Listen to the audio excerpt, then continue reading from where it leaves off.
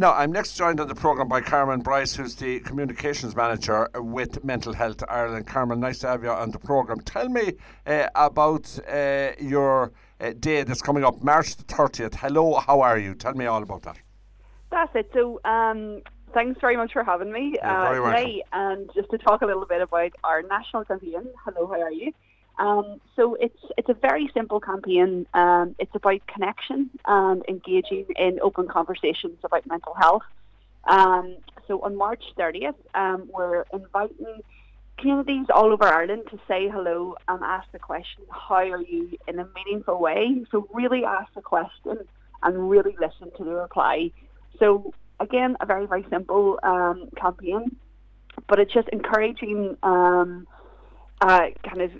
connecting, building new relationships. It's about, tackling loneliness. It's about highlighting the importance of staying connected. Like, we lost a lot of connections over the last few years. We're all a bit rusty. I don't know about you, but I remote work, so if I walk into a room now full of people, I kind of levitate. I leave my body.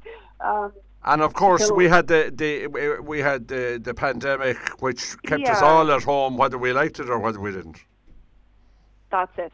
And, we did learn a lot during the pandemic about the importance of relationships. Like, we were away from our loved ones. We were told to stay apart, which is just, as a nation of very social people and a nation of great talkers, it was very kind of counterintuitive to stay locked away and stay away from each other. So just for our mental health, that would have had, a very kind of negative, and, there's still research being done, but possibly a lasting impact on our mental health of just that mentality of, like, don't get too close to people.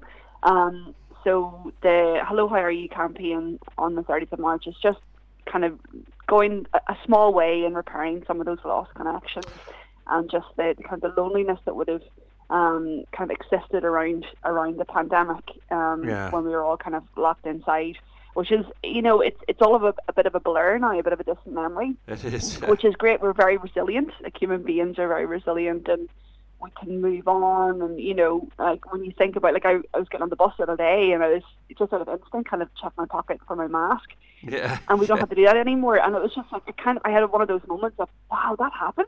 Yeah. That was, because I hadn't thought about it. And it lasted for so long. I mean, it wasn't something that happened over a couple of weeks. It happened for 2 years at least, It's in our DNA now, it's going to be, and right through the generations. So, I'm in my late 30s, kind of older relatives, like uncles and aunties experienced it. My nieces and nephews experienced it. My teen nieces and nephews experienced it. So it's throughout the generations, and it was very interesting to see how different people reacted. But, it's going to have a similar impact on all of our psyche. Well, this is a great idea, I think, and but I see from your research there, 92% of people are comfortable with having a conversation with friends about worries. We're great in this country for chatting. There's no doubt about that, and we're very friendly people. But, people are maybe a little bit less reluctant to talk about mental health problems, and particularly, I would say, men are less good at talking about it than women.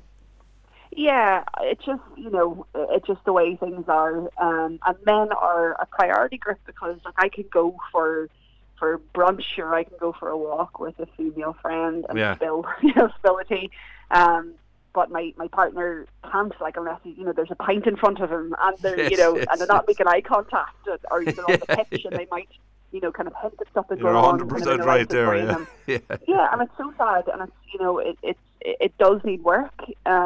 And there's that kind of toxic masculinity, or that, like, man box, which is a phrase I learned recently, of, like, men are boxed in and they're only allowed to feel certain feelings, and they're only allowed to react in certain ways.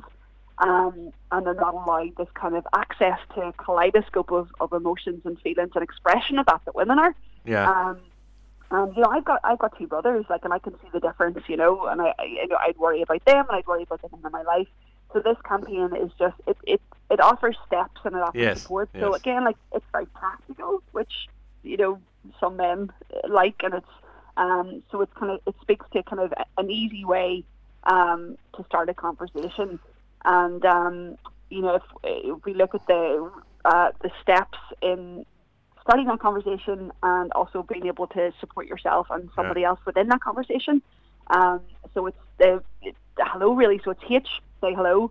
E, engage with that person. So like, there's lots of ways to slow down and engage with a loved one or even a stranger, and you don't have to be an expert. So engage with that person, make eye contact.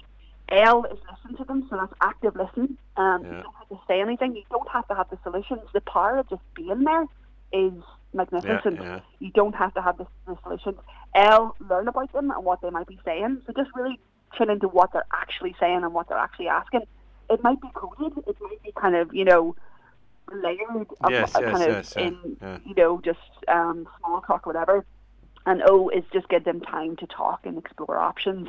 So that's just like to talk through the many services that are there that can support them, and they're on our website as well, hellohoware.info.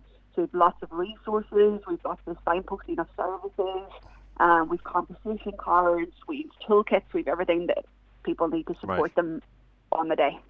Brilliant. So it's Thursday, March the 30th. You've been supported by Éireann Rud Éireann. It's a great reminder to people that mental health is important, and a little chat with somebody could go such a long way and be so important. That's it. A simple campaign that can go a long way. And, our message of this campaign is a small conversation can make a really big difference in someone's life. And you just don't know the power of just being there and saying, my phone's on. If you don't want to talk now, text me later. I'm going to keep my phone on. So it's just being there, really listening and engaging with the person in front of you.